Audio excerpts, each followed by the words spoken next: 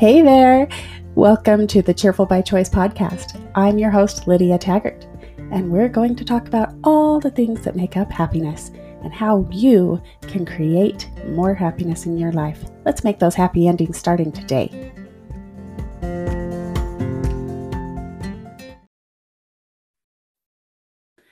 Welcome in. It's so good to be here with you again. Now, let's get right to it. Why would you want to listen to the Cheerful by Choice podcast today? Why this episode? Well, today we're going to talk about my favorite principle that has made the biggest difference to my personal life ever. Oh, I'll tell you about this story. How this principle showed up for me is called the chunking principle. Okay. The chunking principle comes from the hierarchy of needs based on Maslow's hierarchy of needs. But here's the story of what happened with my life. There was a time I had 4 babies all at once. I brought quadruplets home from the hospital. I had 2 little boys already at home, and my oldest was 4 years old. He just turned 4 years old. This was pretty traumatic for him to have 4 new babies in the home all at the same time. And so we didn't know at the time that he has a little bit of autism in him. And this is kind of like it triggered his autistic tendencies. But at the time, I didn't know that that was a factor. And so he completely shut down and stopped talking to anybody. He wasn't a big talker before. I just figured, some people think more before they speak, and he's observant. He had all these great qualities, and maybe he just didn't feel like talking. He could when he wanted to. We just had to be really patient for it. But when these other babies came home, he stopped talking altogether. I wanted nothing more in the whole world than to have my 4-year-old boy talk to people. It weighed so heavy on my heart. It just ate up all of I had all these other kids that I had to worry about too, but nothing compared to my concern for my oldest boy not talking. And I thought, he's never going to be able to have any relationships. He's never going to be able to fit in society. He's going to have such a hard, sad life. And it saddened me so much. Whew, getting emotional about it. So I decided my goal was to help him overcome whatever this was. And I stressed over it and I prayed over it until one day when I realized, and at the same time, like I'm going to college at the same time, right? We just did. That's another story. So I'm sitting in one of my psychology classes and we're talking about Maslow's hierarchy of needs, which basically says you have a foundational principle that supports the next one and so on until you get to the top of this pyramid, for lack of better description. And then you're able to have self-actualization, that's what they call it. And you're happy and you go out and serve and give because you're just at peace and you're capable to do all these things because you're in like self-actualization phase. And that's the super simplified version of it. So anyway, I looked at this hierarchy of needs and I was thinking about my son and what I wanted his needs to be fulfilled, how I wanted his needs fulfilled, right? And in the middle piece of the hierarchy is belong.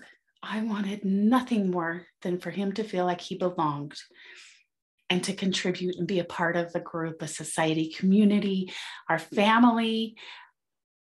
I just think about all those different places that you feel like you don't really belong, but you do. You totally belong where you are. You're here on purpose for a purpose. No ifs, ands, or buts about it. If you don't believe it, it's still true. It's a fact, okay? And so I was thinking, I want him to believe that he belongs and to really feel like he belongs. And for that to happen, he has to communicate with people. Most of the time, verbally is required for that. But I recently learned that people in a coma who are completely, well, not coma, that's a different story. People who are paralyzed can still communicate by blinking or looking at their looking a different direction. And they have an alphabet set up for people who are in this situation where they cannot even use their arms or their legs or talk because they're paralyzed. And they do all this focused effort to communicate because it's so important. Anyway, so I'm looking at this hierarchy of needs and thinking of my son and how much I want him to communicate. And what is missing? This is the principle. What's missing to support that level of belonging? And you chunk down. Okay, so what's missing to support that level? And you chunk down. And then what happened for him, this is when I wrote my book and created, I didn't actually write the book, but I created the frame formula at that time, which is now in a book, is the frame formula, because that is how we got him to communicate with us and to be able to understand each other and participate and belong. And so this chunking down and creating the frame formula, we got to the bottom level, the very basic foundational level. What do you need? You need shelter, you need food, you need safety. He didn't feel safe because of all the craziness going on around him. He didn't feel safe. And he didn't know where his food was coming from. Because in all of this craziness, we had people helping us. We'd say, okay, our neighbor's going to bring us dinner on this day. And the next day, the kids would be taken somewhere else to eat. And he never knew. I knew there was a plan. It was totally structured and everything, but I never considered telling my 4-year-old the plan. I didn't think he needed to know. I thought that he just would be fed and be happy, but it mattered to him. He didn't feel safe. So as we're looking at our goals and our priorities, what is it that's missing? What can we chunk down to support our goal? What can we chunk down to that one to support what's missing there, until you get to something that you're able to simply, you got to keep it simple and not overcomplicate it. I've had so many years of practice overcomplicating things. When we overcomplicate it, it doesn't help. So we chunk it down, the chunk it down principle, all the way down to the most simple step that we can take right now. And so for my son, it was to know what's for dinner and to know where it's coming from or where it's going to be. Am I going to grandma's? Is somebody coming over here? What's going on for dinner? Is it going to be peanut butter and jelly, or is it going to be something gross with like mixed up stuff that's touching each other in the same spot? Ugh. And that was a big deal too. If you have kids, some grown-ups are really particular about their food touching too. But that was the simple step. All I had to do, and this is honest, completely 100% true. All I did was take a little Post-it pad, a Post-it note, and I wrote on it, dinner will be, and who's bringing it or who's making it. Am I going to cook dinner? Sometimes I cook dinner. We didn't always have dinner brought to us or taken out or whatever. Sometimes I cook dinner too. And so like 3 days in a row, I put it on the fridge in a little sticky, and I said, this is what we're having for dinner tomorrow, and this is where you're going. And I also put the time on there because that was helpful for him too. He was learning stuff. And I know he's only 4, but he did know how to read already, because that was one of our things, which is really weird because he could read, but he wouldn't talk. Because reading is an internal thing and talking is an extra. Anyway, he learned to read before he went to kindergarten. And that's another story too. You got to tune in for all my stories. I got so many stories.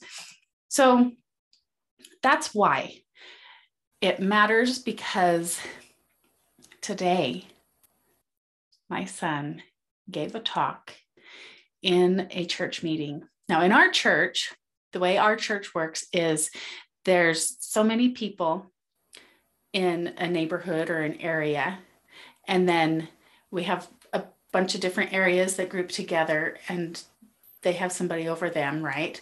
And then those areas are grouped together and somebody's over them. So we're all kind of cohesively individual, if that makes any sense. So it wasn't even in our personal meeting. He, when he got done with his service mission, he went on a service mission and taught people how to use equipment and stuff as a volunteer. And so that's from our little group. And then he reported to the stake president. It's called stake president, who's over several groups, like 8 or 9 of them in our area. And he reported to the stake president about how he did on his service mission. And it's kind of like, welcome back. You're going to return with honors, and you got to report and make sure you really did a good job and how you feel about it and whatever. And so anyway, in that group, he reported to the whole stake leaders of like 8 or 9, 7, 8, 9 different smaller groups of wards. And he's been invited to go to 2 other wards to speak. And he spoke to all of us collectively at a conference where all of the adults were. And when he was 4 years old, he wouldn't talk to anybody. He wouldn't talk to anybody. And this is what happens when you chunk it down and you find the root and the simple steps. You can make a huge change, life-changing. I mean, that's pretty massive. My favorite example, very dear and close to my heart, very amazing and miraculous. That he would only meow at one point. I took him to the grocery store and I said, which ice cream do you want? Everybody wants ice cream, right? Everybody wants to choose their favorite flavor. He wouldn't talk to me. He pointed and meowed at it. Meow, meow. I thought, oh, this is a big problem. And so from that to speaking in front of strangers at a podium at his own free will and liking it. Okay. What kind of goals do you feel stuck in? What if you took this principle of the chunk it down to your personal goals? Is it weight loss? Is it balancing your home and family work life? Is there a relationship? This principle works everywhere. And as we're creating happiness, all of these pieces play a part in our ability to choose to be happy. And the most important thing is to know you can change things. You can choose, and you're not stuck there forever. You can change. If my son can speak like he does now, and he is so fun. He's so witty. He's got the audience all laughing at him and with him, not at him, but at his jokes. He's so great. And he's got a built-in one. He's over 6 feet tall. And most people in our area are less than 6 feet tall. And he's a good chunk taller. I think he's probably 6'6" now. He's still growing, I think. But the next person comes up and he's only 5'9". And so he gets up there and he says, okay, get all the tall jokes done with, and then the next person comes up, well, I'm not tall. He just puts everyone at ease. He's so good at it now. And it's because it all started with the chunk it down principle. And yeah, I'm a mom and I'm bragging on my kid. And I love that he does this. But I don't tell you to brag about it. I tell and share this with you in hopes to give you the encouragement that you might need, that it is possible. Miracles do happen, and you can create one. You can have one of your own. What might happen? Just imagine What if you took a chunk it down to that relationship that's struggling? What if you took the chunk it down principle to organizing your home? Oh my goodness. Miracles can happen. Okay. I think we're about out of time today. Thanks for being here. Remember, you're worth it because you are.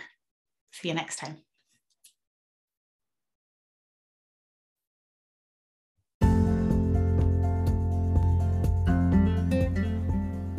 Thanks for being here on the Cheerful by Choice podcast. We'll see you next time. Have a great day.